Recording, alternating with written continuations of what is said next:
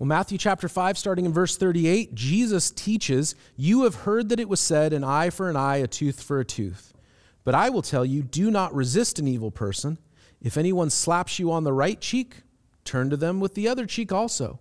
If anyone sues you to take your shirt, hand over your coat as well. If anyone forces you to go 1 mile, go with them 2 miles. Give to the one who asks, and do not turn away from the one who wants to borrow from you. For you have heard it said, love your neighbor and hate your enemy. But I tell you to love your enemy and pray for those who persecute you, that you may be children of your Father in heaven. He causes the sun to rise on the evil and the good, and sends rains on the righteous and the unrighteous. If you love those who love you, what reward will you get? Are not even the tax collectors doing the same thing? If you greet only your own people, what more are you doing than others? Do not even the pagans do that? Be perfect, therefore, as your heavenly Father is perfect."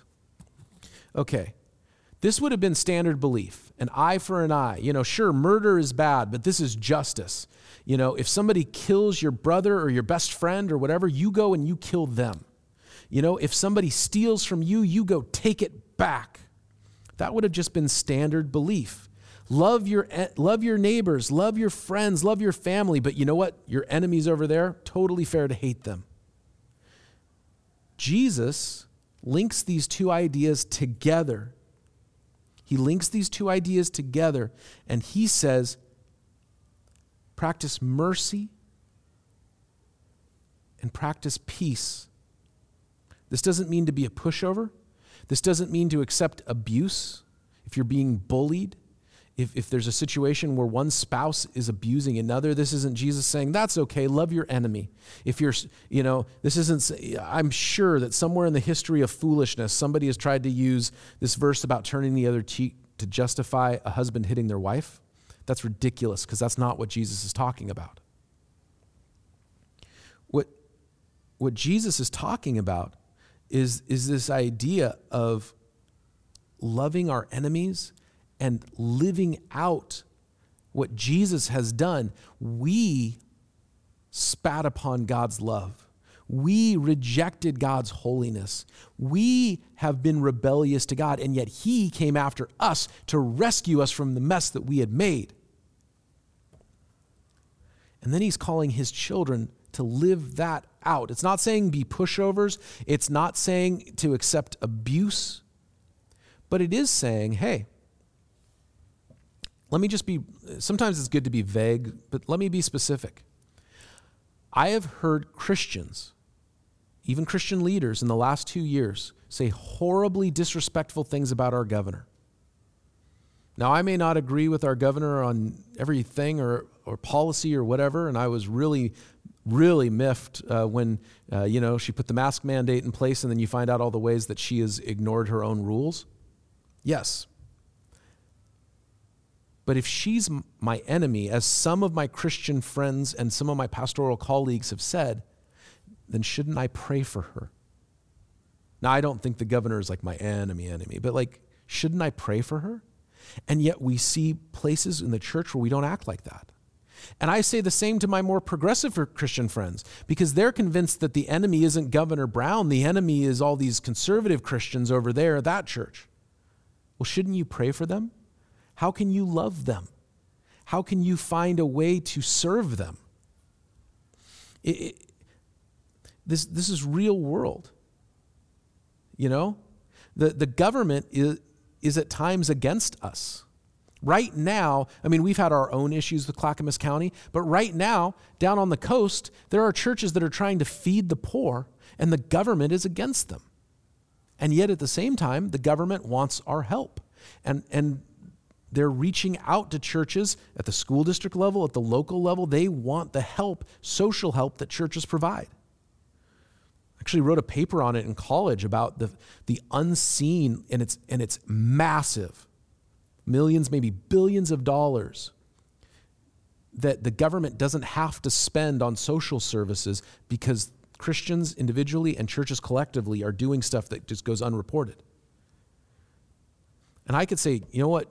you're against us, state of Oregon, or you're against us, Clackamas County, or whatever, but they're asking for help so I can help. What if the person you hate is the person that Jesus loves? Because that's how it is. What if the person who hates you and is vengeful towards you is the person that God wants to reach through you? Everyone can love somebody who loves them back. Everyone can find peace with somebody who's already at peace with them. It's a question for us. How do we show love to the one who is opposed to us? How do we show love to the person we don't feel loving towards? And that can be in multiple of situations, but I think a real world issue right now, right? You can see the big generational divides. How do we find love for people older than us or younger than us? How do we find, if we're on the right, how do we find love for people on the left? If we're on the left, how do we find love for people on the right? If we're in the middle, how do we keep ourselves from being judgmental, like everybody's wrong and we're the only ones that have sensible middle solutions?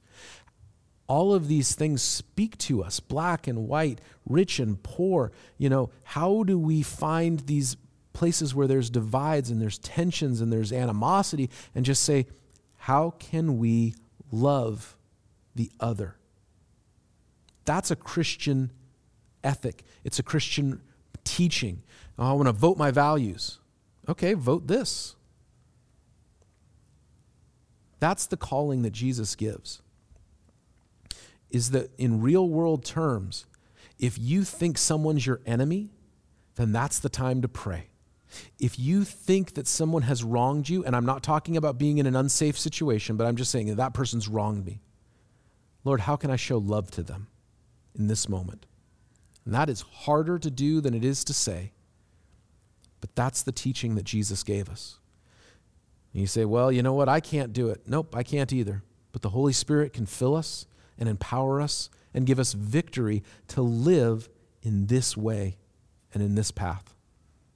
If I said anything that you had a question about that made you mad, that you're like, wait, where are you coming from with that?